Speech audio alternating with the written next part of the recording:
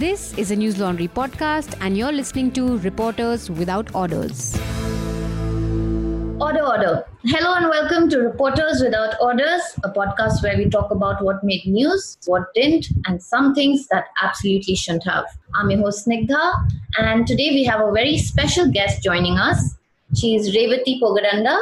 Revati is an independent journalist based in Hyderabad. She was the chief editor and CEO of India's first mobile journalism network called Mojo TV. She's known in Telugu states for her people-centric journalistic campaigns, ranging from intermediate student suicides to Nizamabad turmeric farmers' struggles. And she's been in the profession for 17 years, and she's worked in print, TV, and radio. And after Mojo TV, she's been working as a freelance journalist. And currently, Revati is on bail. And we will get to that in a bit. Thank you so much for joining us today, Revati. Pleasure is all mine. Thank you so much for having on the panel and, to share my story and to tell you what exactly is happening in Telangana and Hyderabad.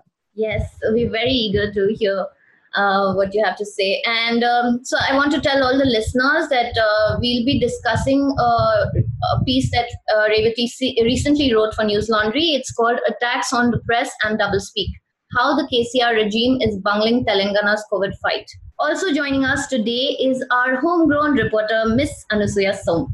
Hello, guys. Hello. She's News Laundry's very own COVID warrior. No, Anusuya?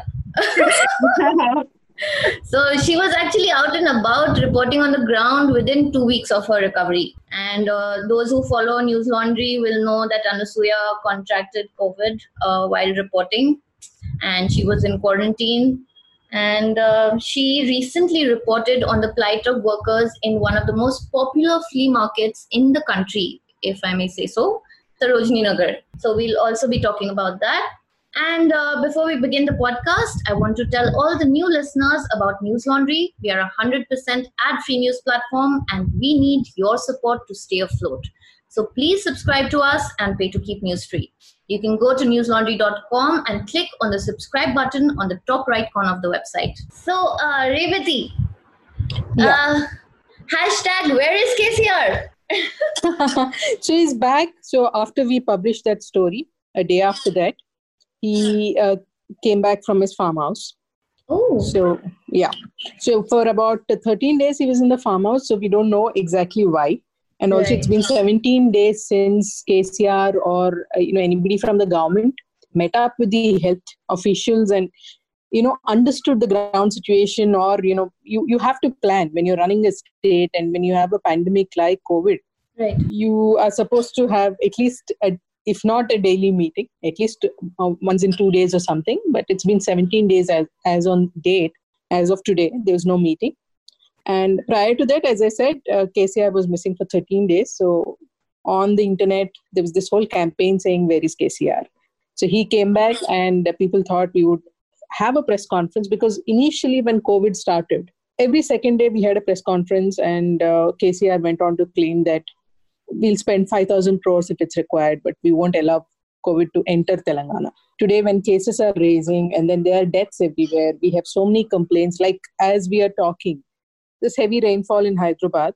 One of the treatment centers called Usmania Hospital, it's flooding. So I just saw the visuals where all these nurses and the other paramedic staff, they're taking beds from the wards, patients' beds, and sandbags to just stop the flood. So imagine that is the plight of hospitals, and we don't hear anything from the CM. It's quite surprising. I even read that when he was missing, somebody even filed a petition on his whereabouts at the Telangana High Court. Yes, there was another journalist, Naveen Kumar. He's known as Malana after his character. So he does a satirical show, Malana. So he went and filed a petition in High Court, a mandamus petition, saying that the CM is missing and we really want him because so much is happening and we are directionless. So while that hearing was still on, the CM emerged. So, yeah. Right. So no explanation so far about why he disappeared. Okay, I'll give you a little background about what happens in Telangana. So it's been 6 years since KCR came in. KCR has been at the helm of things and he's been the CM. This is the second term. So generally, we never saw KCR go to the secretariat. Secretariat is where all the chief ministers are supposed to operate from. So there's again this whole background that KCR believes in a lot of Vastu. He has a lot of beliefs. So there is a belief that a secretariat is not good. The Vastu is not good. So he never went to the secretariat. And the old CM camp office has been, he didn't go to that also. He built another new camp office. It's called Pragati Bhavan. So he either operates from Pragati Bhavan or the farmhouse at a place called Yerravalli. So it's called Yerravalli Farmhouse. Right. So it's basically never from the secretariat. He's either mostly at Pragati Bhavan. But this time, just before he went incommunicado, there were 30 staff members in Pragati Bhavan who were positive. So that happened. So, nobody can question KCR. So nobody managed to ask him. There's a little opposition that's left.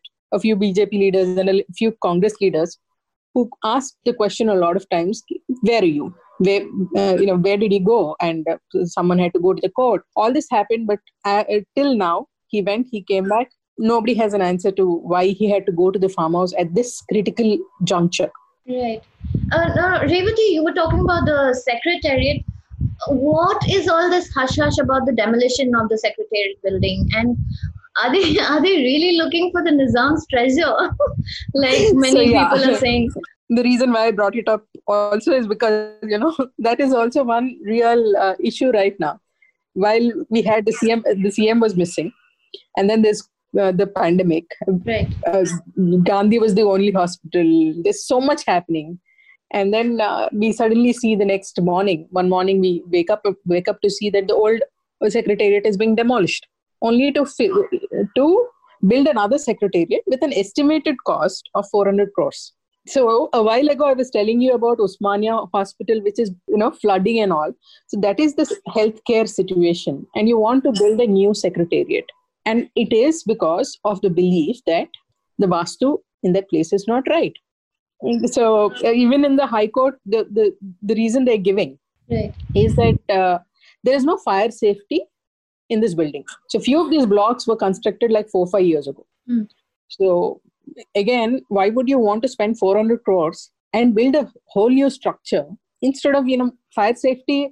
A lot of heritage buildings who earlier, where you didn't see fire safety thing, have been installed. Right. And about 16 chief ministers have operated from that place. The Nizam operated from that place. And it's not like, not the entire structure is old. It's only a part of it is old. It's called the the G block.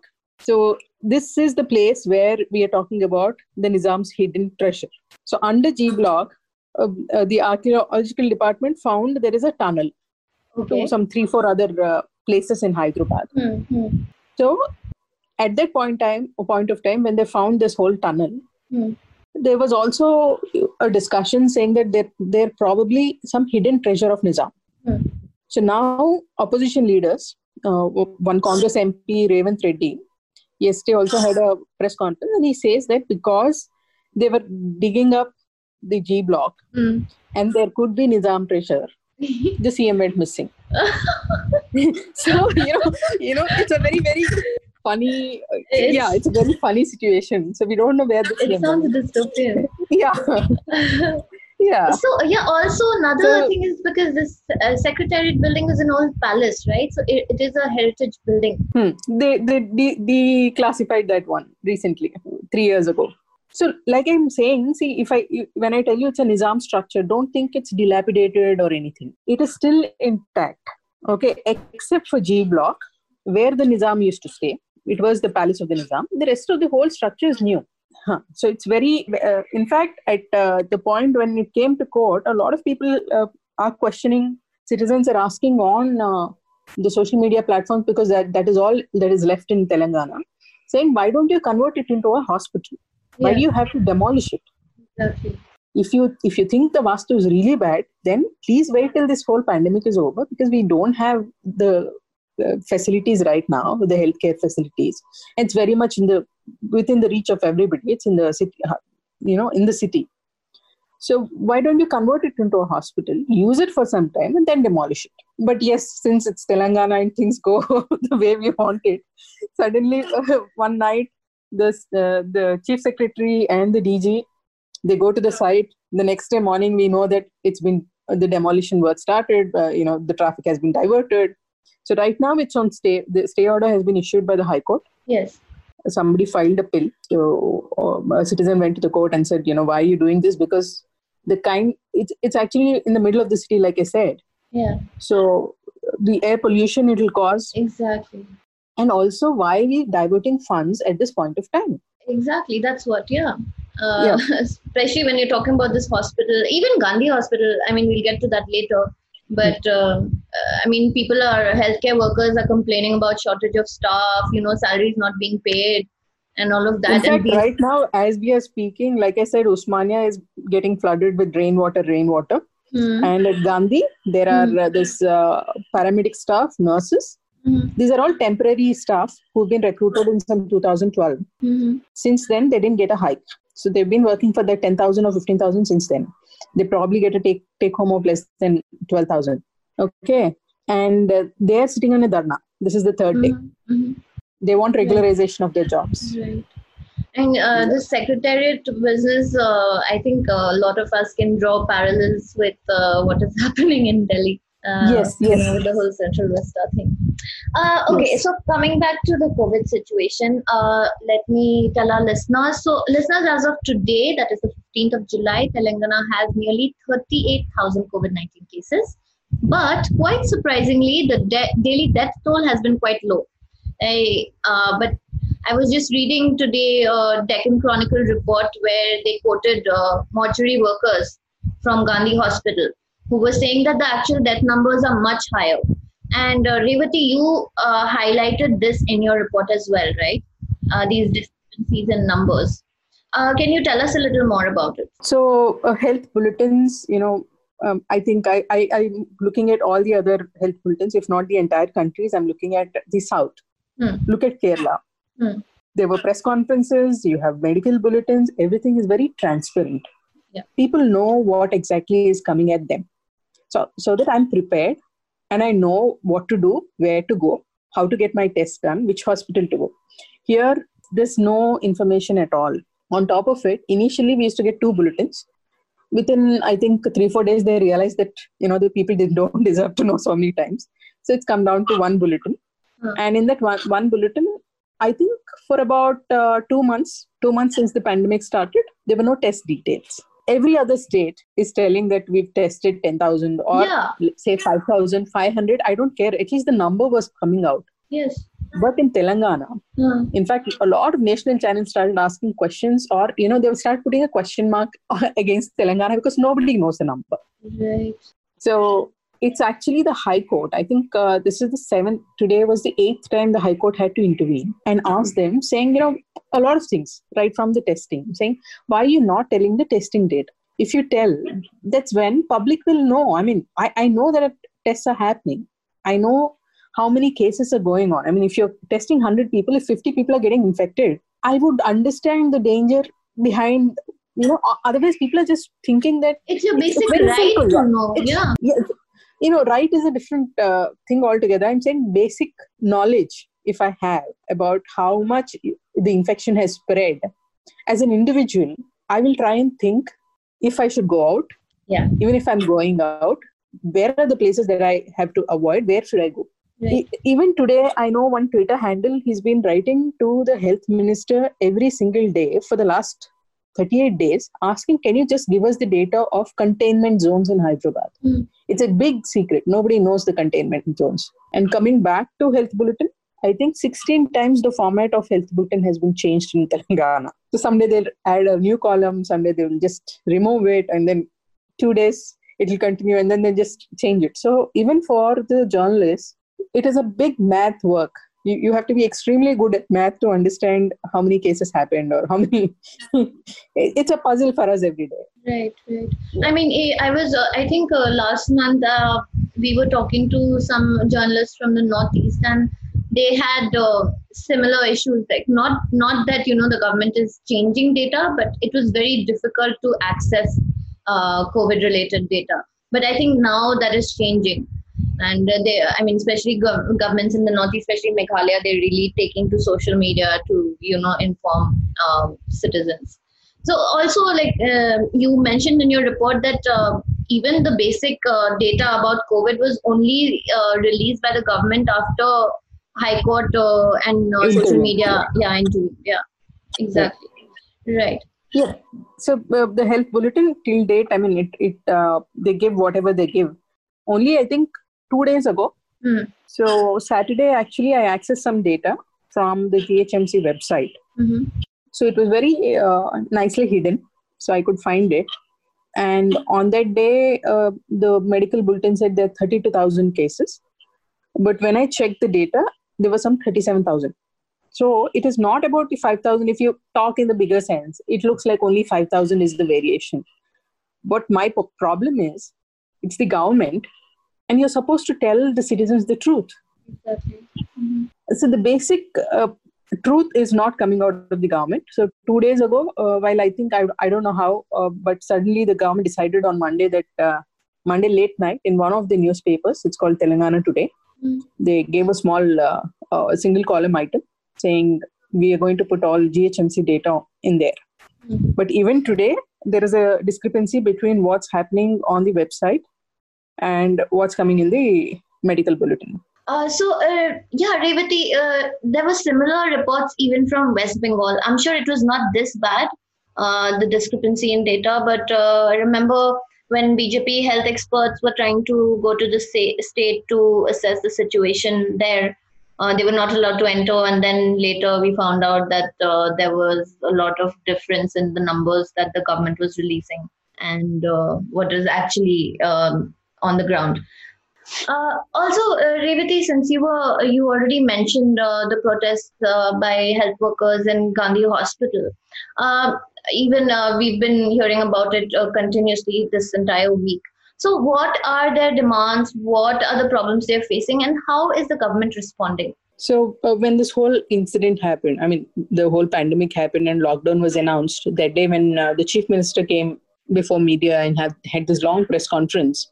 One of the things that he told us, even if you're like a prince or a pauper in this land, the only treatment will be at Gandhi. Yes, yes. So what happened is when he was announcing it, I don't know who was advising him on this. You were not thinking that there is a chance that most of the population might get infected. Mm-hmm. Right. So you're talking about a 4 crore population state, yeah, and you're saying only one hospital will be there. Right. So I was talking to some reporters at Bhubaneswar and Tamil Nadu and all of it, even Kerala. They've tied up, the government tied up with private hospitals. They're trying to empower the district hospitals, district health care centers and all. And here we are saying wherever you are, you have to come till Gandhi, you have to come to Hyderabad, you have to travel here, come here and take the treatment here. So think about the patients who have to travel and the chance of infection that's spreading because you have hundreds of kilometers of travel. Mm-hmm. And on top of it, the pressure that's falling on the system that is there at Gandhi. So Gandhi could only maybe take about 100 patients at a time. Right. Now you're saying whoever gets infected in this 4 crore population will be shifted to you and you guys have to take care. With no additional medical support, with no additional manpower, with no additional resources, equipment, nothing. You're saying you take the entire pressure. I think that's where the problem started. You wanted to centralize it, put it at one place. So when a pandemic is spreading all across, how can you centralize the treatment? Exactly, yeah. So this is where the first mistake happened, first major mess up. So after a point, so when you look at, I'm sure you know about other medical colleges and hospitals, what happens is it's not the doctors who take the entire pressure. They attend to the serious cases. The regular stuff is handled by junior doctors who are medicos, who are the final year students of, or second, third and all. So these are the medicos. And the paramedic staff and the nursing staff. So Telangana didn't see any hiring in the last 6 years. So there are about 6,000 paramedic staff posts that are empty. There have been notifications twice. In fact, they haven't been filled in this whole period. And suddenly you're saying you have only 10 people, but you have to serve for the entire state. So that's where the problem started. And at that point of time, the junior doctors went on a strike. The strike after a day and a half. So what exactly happened? For the reason for the strike was one patient's attendant was informed that the patient passed away. By then, we had a lot of issues like dead bodies went missing, people went missing. You wouldn't know what's happening. So you go into Gandhi, you don't know if you're coming out alive or not. Your family is worried. So all these stories were coming out, and I will also come to the media part of it in the next. But what happened was this whole thing about Gandhi, that the treatment is not good at Gandhi, started coming out to public. So when one patient's attendant was informed about the death, that guy, probably because of influence of media or whatever, he hit the doctor. He hit the junior doctor. So that's when the doctor came out, all the doctors came out and sat in a strike, saying that we can't do it anymore. Why is that you're putting all the pressure on us? And, we're being projected as the villains. Here we're putting our lives in ahead of everything and trying to fight for you. And then on top of it, you're, all this is, they didn't even have PPE kits. So they kept giving representations. So people started funding, public funding happened. A few of my friends I know who bought PPE kits and went and gave to the doctors there. Because of this whole centralization, so till for about a day and a half, nobody met them. After that, the health minister went. And it continued for 2 more days. And these guys were very clear. They said, we don't care about anything else. Just decentralize. We are dying. We can't do this. If there are 10 people serving 100, obviously the mortality is going to be high. And they will come and, who will they question? They won't question the supervisor. They won't question the superintendent. They will go for the doctors. For us, if you talk about a hospital, for a normal person, hospital is about a doctor. So they will be attacked. So after that, and after a lot of pressure, recently they said, okay, every hospital, every district will start having, and it's still in process. It's not implemented yet. No, not yet. In fact, during that period, if you remember when China, the COVID was at peak in China, they converted one whole stadium into a hospital, and it's a beautiful visual to watch. So I don't know, our guys got this idea. CM KCR's son, KTR, came up with this idea of converting one of the stadiums at Gachibowli. So we had beds, immediately there was this whole PR activity. A few media houses were called, and we were very impressed because within 2 weeks, everything was there. But when Gandhi doctors went on strike, and everybody started asking this question, saying, if we have such a world-class facility at Gachibowli, why are we not using it? And that's when it came to light that there is no patient there.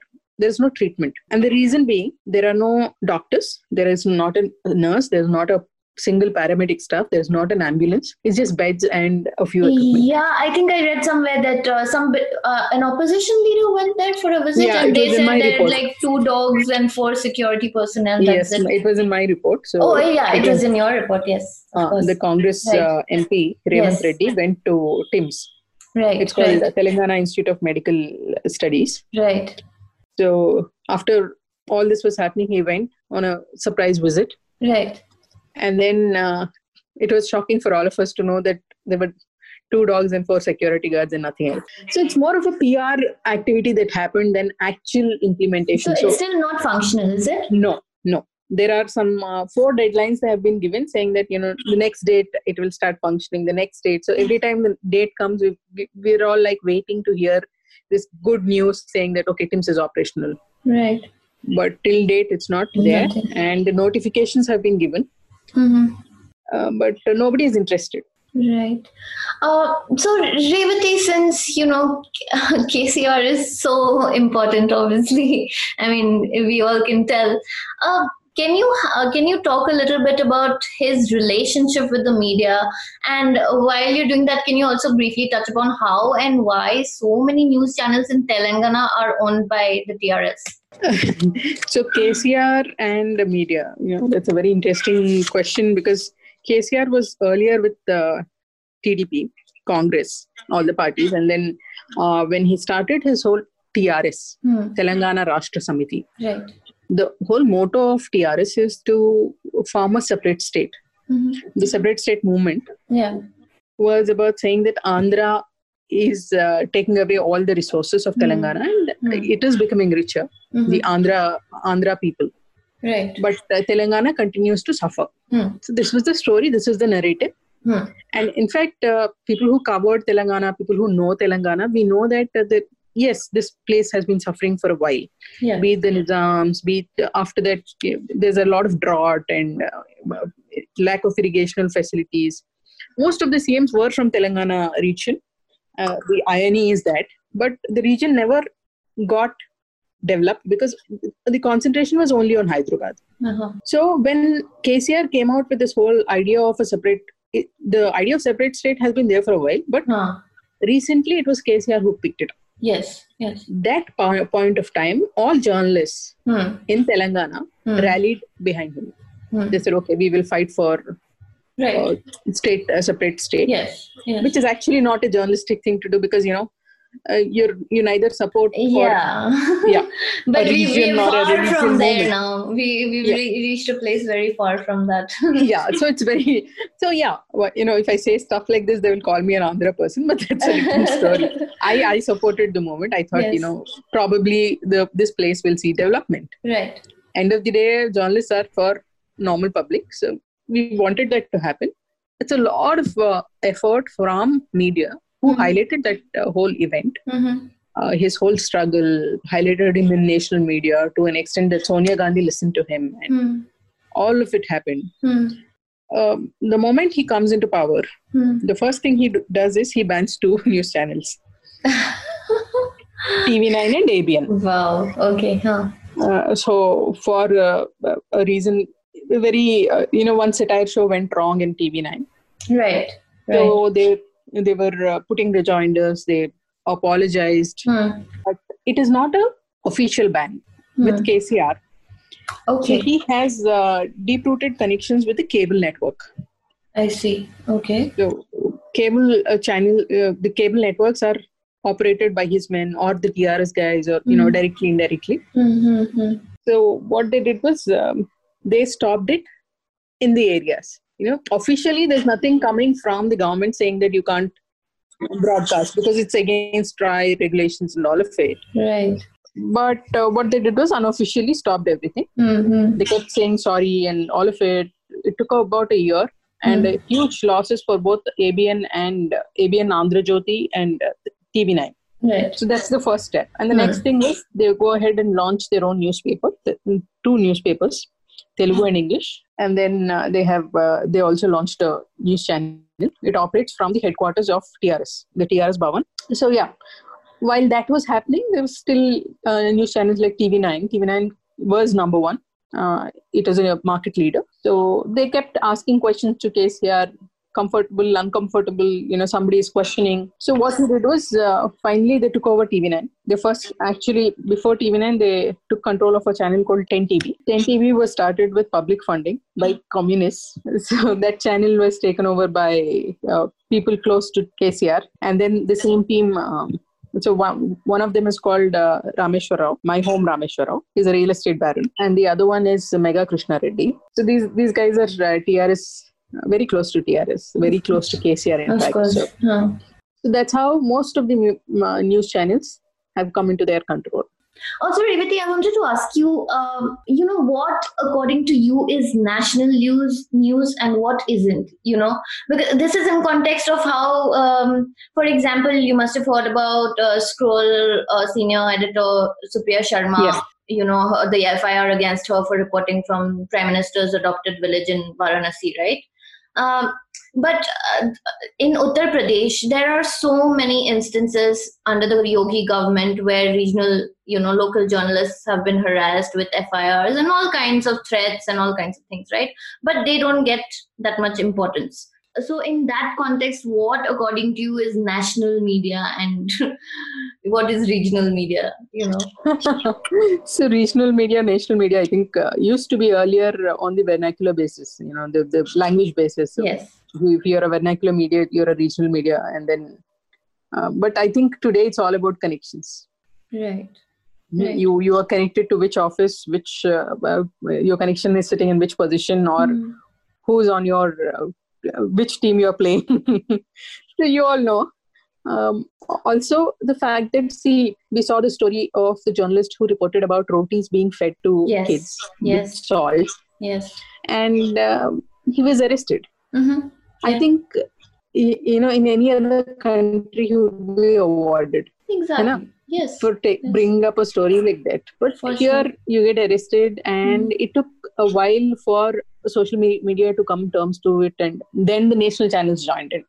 It was not the national channels and then the social media. It came first on social media, and the audacity of how he got arrested, I think, shocked everybody. Yes. So it was plainly they're trying to shut him out. Yeah. So that's when I think people saw the whole thing, and then they started talking, and then the national channels picked up. Right. If that guy was someone with connections in Delhi, or if he could speak a lot of, say, English, I'm being very.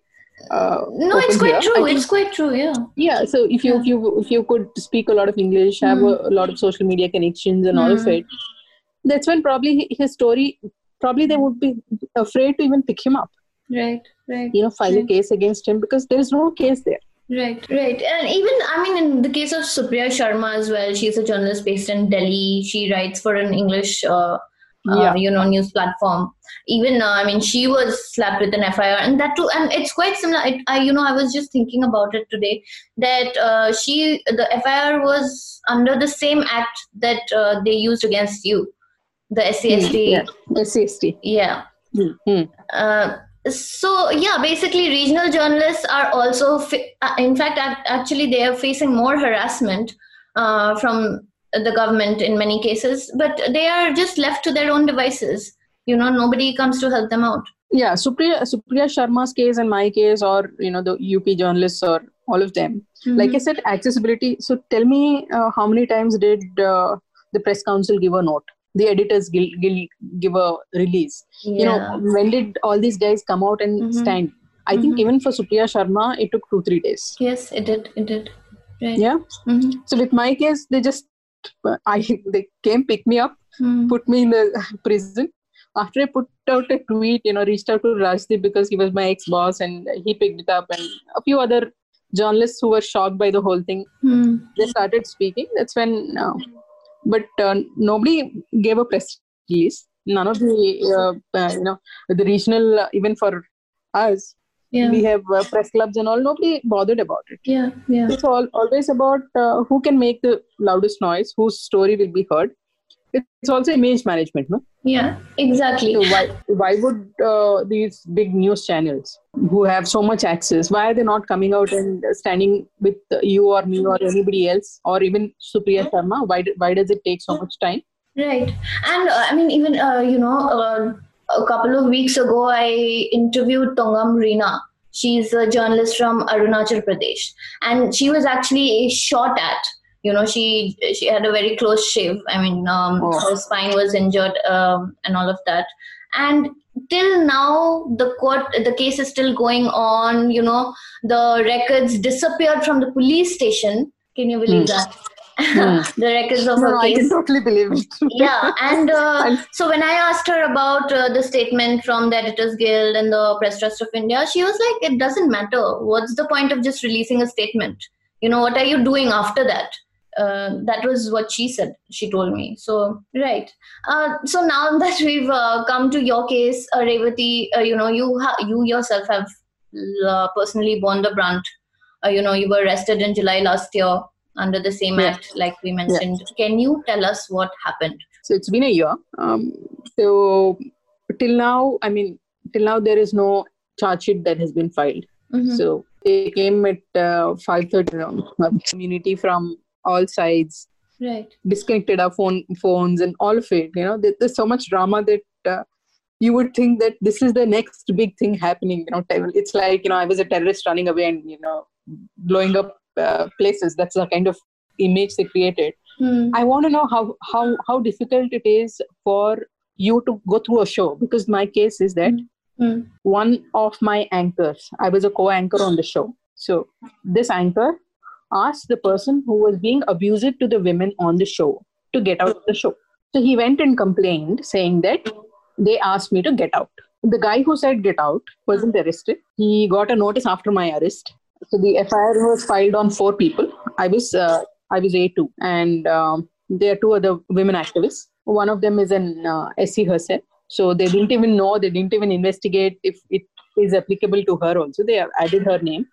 So after I got my bail is when I took her to the police station and we submitted her caste certificate saying, how can you even include her? So if it was such an important case, my question is very simple. 1 year has passed. You know, I went to the prison, served 8 days there, got my bail. I came out. For 2 months, I went to the police station every Sunday, signed like a criminal, you know, all that my family had to go through and all of it. And then it's a year.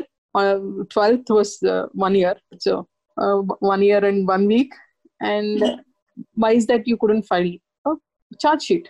How difficult is that? So if you want to say that it was purely because I abused someone, I'm saying it was a live show. It was a live show. The world saw whether I said it or not. And the shocking part is that you were accused number 2. Yeah, I'm accused number 2. Yes. I didn't say the word get out. Exactly. And I'm not even, trying to tell what happened exactly in the show. But the person who said it also said because the other person who complained against us was being abusive to all the 3 other women, which is me and the other 2 women, saying that women like you are the reason why the culture of this country is going down the drain. This was the Sabrimala temple debate, right? Yeah, yes. The Sabrimala temple debate. Yeah. So one of my team members went to Sabrimala. So she was one of these 3 women who reached near the shrine. Yes. So I will tell you the story some other day, but today, to cut it short, she went and she came back. She was there for coverage, but it so happened, even sexual discrimination doesn't really matter, even if it's work.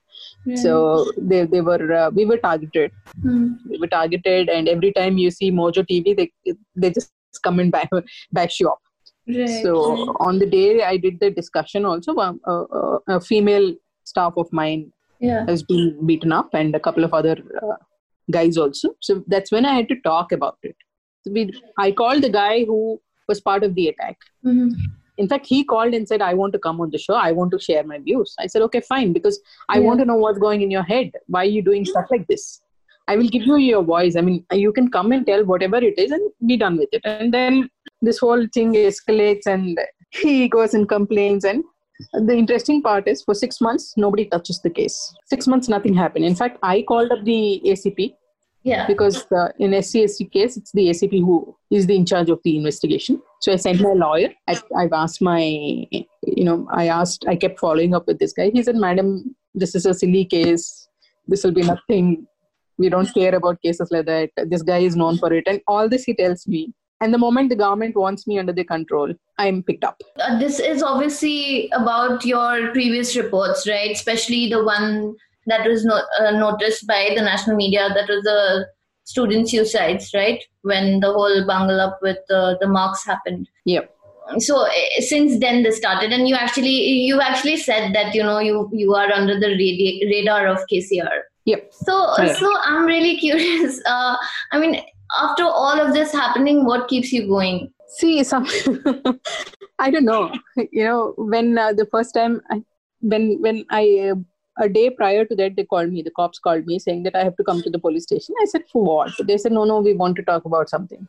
I said, whatever it is, just send it to me. I will respond. The next day morning at 5:30, somebody comes and knocks you on the door, and then you see 2 plainclothes people want to pick you up. And the whole day went like this, just a movie thing. You have 4-5 vans coming, 3 police stations involved. You're picked up, you're dragged, they didn't even allow me to wear my footwear, just simply getting dragged out of the house, threaten all the friends who come, and then you were sent to prison by like about 11:30 in the night or so. So when I was sitting there, that's when it hit me. See, I am a journalist. I have some recognition, or I'm known in the society. I am educated. I know things. I know my rights. I know this is wrong. I can question people, and it happened to me. I'm not even talking like a journalist. I'm not even talking like I'm just talking as a normal citizen of this country. I have some rights. If my rights are not protected, imagine what is happening in the rest of the state. I questioned as a journalist, and because I questioned as a journalist, I went through all that. But I'm doing this not because this is my job, or not because this is feeding my family, whatever, but because somebody has to talk. If it can happen to me, a female chief editor, CEO of a news channel, who can be dragged out of their house with nothing and be harassed for a while, it can happen to anybody in this state. So true. I think that's what is keeping me going. All right. Anusuya, let's quickly discuss your report as well. Revati, have you been to Sarojini Nagar? Yes, I love that place. Yes. Yes, we all do, right? Yeah. But unfortunately, the pandemic has really hit the people who are working there badly. And Anusuya went there and did a video report from there. Anusuya, can you tell us when you went there and what did you see? Were the shops open? How many people were around shopping? Yeah. So I went there on a weekend, and during weekends, if you remember, these flea markets in Delhi, especially Sarojini Nagar, used to be overcrowded. So, but this time it was very difficult to spot customers there. So basically, my report basically talks about this one person named Ankit Sahu, who used to work in a shop in Sarojini Market. And after the lockdown was imposed, he was told that his owner cannot pay him his salary because he's not getting any sales, and he got fired on 24th of March. Which after that, and he was the sole breadwinner of his family, and he couldn't find any job. He had to ask his relatives, and he borrowed some money from his relatives. And then he started looking for other jobs. And as we know, during this whole pandemic, there are no jobs basically. So finally, he got a job in a quarantine center, and he was very perplexed to go there because he lived with his family, and his father is quite old, his mother is well. He was very perplexed, and he was rethinking whether he should take it or not. But since the money he borrowed from his relatives was almost exhausted, he was left with no other option. So he joined the quarantine center. So basically, he has to go there, go inside the patient's room, clean the washrooms, their room, and it's a very high-risk job. I interviewed him thoroughly, like what was it like, and he was like, he couldn't do anything. He said, "Ma'am, hum to majboor hai, I have to do it, or else how am I going to run my family?" So my report basically talks about that. And also when I went to Sarojini Nagar market, one thing which was really striking were the street vendors. So if you remember, mostly people who go to Sarojini Nagar market, hardly people go to these shops. True. Vendors from there, you can get really fashionable, cheap clothes in 50-60 bucks.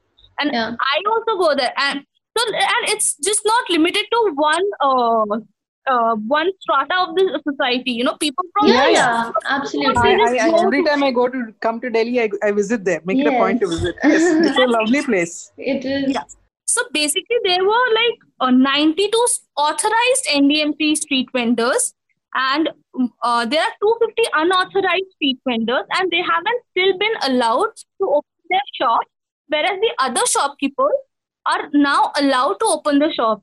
So the rationale behind it, when I spoke to the shopkeepers, they said these street vendors are not allowed because then the idea of social distancing would become very difficult to maintain since there are so many of them.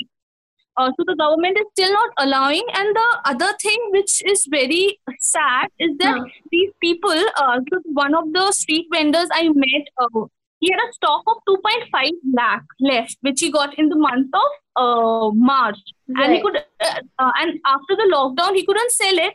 So what he did, he just piled up the entire stock and he covered it with a tarpaulin and kept it on the street. Now, there were rains and there were rats on the streets, because of which more than half of the stuff is ruined. He can't use it. And the other half, he knew that since monsoon, it's the monsoon season, he just knows that, it's going to get ruined. And then when I asked him, why didn't he just, took it back to his house? He could have done that, He's like, ma'am, मैं एक घर में रहता हूँ. I live in a one-room apartment. And I live with my mother. I have my children. How am I going to keep this entire stuff in this room? And if I need to do that, I need to rent another room, for which I would need another 6,000 per month, and I'm already borrowing money from my relatives. So basically, the condition there is really bad. The government has allowed the shopkeepers to open their shops, but most of the shopkeepers, they are hardly getting any customers in a day. I spoke to a lot of shopkeepers. They said, there are some days where they get 1 or 2, or if it is a good day, they get 4 to 5 customers. And they're still using the stock which they got in the month of March, and they're saying, they don't think anything good is going to happen. And a lot of them are saying that they're planning to shut down their shop if the lockdown exists, or if the situation is for another 2-3 months. Right, yeah. Anusuya, did you speak to the New Delhi Municipal Corporation? You did, right? What did they have to say? Have they done anything to help them out? So I tried contacting NDMC for this. So basically, they were just like any other government organization. They were just, forwarding me from one person to other person. So instead of that, then when I was getting no, conclusive or substantial answer from them, I contacted these market associations, president of these market associations. So what they told me that, they're also completely clueless. They don't know when the situation is going to come back to normal like others. And they say, we understand why they're practicing this, but something should be done, because, these people have to pay the rent of their shop. People who have, their shops on rent, they still have to pay a certain amount to the NDMC, a certain amount to the government. They have to pay their GST. So the basic demand was, if this is going to persist, these should be cut down. Right.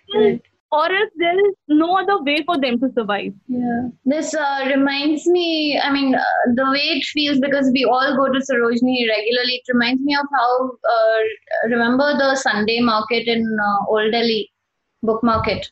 Book market. Yeah, remember how they shut that down because of traffic issues, and they replaced, they basically created this, very Delhi Heart kind of space for them. It's all concrete and strange looking, with umbrellas and places for these vendors. And so many of them actually quit the business, after that. So yeah, it's quite sad. Yes, Anusuya? No, I was just saying, most of these shopkeepers who are well-to-do in general, they have exhausted all their savings, and most of them are now unable to pay their workers. So either they have fired them, or they've asked them not to come until, the business is back to normal. So basically, it's just not limited to a single, group of people. It's affecting a whole lot. Right. All right. I think we've had a really great discussion. Thank you both for finding time to do this. And shall we end with some recommendations? The book recommendations, I read a lot, but right now I'm not reading. I'm trying to write. I'm doing the cliche of going to prison, coming out and writing. I've been on that. So I'm trying to, write something to publish. Good luck. Thank you. Apart from that, I'm watching a lot of series. So I watched The Sinner. Oh. It's a very good series. I like the whole investigative kind of stuff. And apart from that, it's a very psychological thriller. Right. So, unpredictability is something I like. It's on Netflix, right? Yeah, it's on Netflix. Thank you. Anusuya? So there's a movie on Netflix called Hamid. I just saw that the other night. And it really, I think it talks about a lot of issues which is happening in Kashmir, which pertains to Kashmir. And the thing which I liked about that movie, initially when you watch that movie, you think it's about this one specific community, and a lot of people who are on the either fence would go out and start challenging the other. But this movie, when you watch through the movie, you understand it talks about a lot more various more issues than just one specific one. So that movie I would like to recommend. And there's another article, the Atlantic article, which I would like to recommend. It's called How J.K. Rowling Became a Voldemort. So basically, So basically, I would not give a lot about that report, but basically J.K. Rowling in an interview, I think she said that how if you're biologically a woman, you can experience the most of it, and then all these fan-based platforms which just neglected her. So it basically talks about that. It's a really nice article, and it talks about a lot of issues and how how the cancel culture in the world is becoming so prevalent. So that is the other. I think she said something that was derogatory to the transgender community. Basically, she didn't say anything. It was perceived as that it's problematic to transgenders. I won't get into the politics of that, because I also think what she said was a bit problematic. But the cancel culture which is evolving in the society is, it talks about that, and also how if someone just puts out one's opinion instead of having a very civil discussion, how people just now just banning them or neglecting them. Right. Thank you, Anasuya. And my recommendation for this week is this documentary called Gabo, and it's basically about Gabriel Garcia Marquez, and it's directed by Justin Webster. Now, I'm sure all of everybody here is a fan of Marquez. So it basically examines his life and work, and traces all his childhood experiences, and finds those parallels in his work. And it's so surprising to learn that some of his most transporting moments in his novels actually have their roots in his real life childhood experiences. The documentary, follows his life from this Caribbean village to the time he won the Nobel Prize. And it's really well made, and there are bits, they have actually spoken to his siblings and his friends and his lovers, and they've actually narrated paragraphs from his most famous books, and it's really well made. I think everybody should watch it, but it is on Vimeo, and you have to pay $1 to pay it, to watch it. So $1 is like what, $50-$60? It's not much. I think it's totally worth it. So please go watch it. All right. Listeners, if you liked what you heard, please rate our podcast on iTunes or whatever platform you tuned into. We also have a bunch of other podcasts like Hafta and Awful and Awesome. Better the rating, more the reach, and that means more subscribers, and that means better content. So please do subscribe. And also, we're quite eager to hear your feedback. So do write to us at contact@newslaundry.com with Reporters Without Orders in the subject line.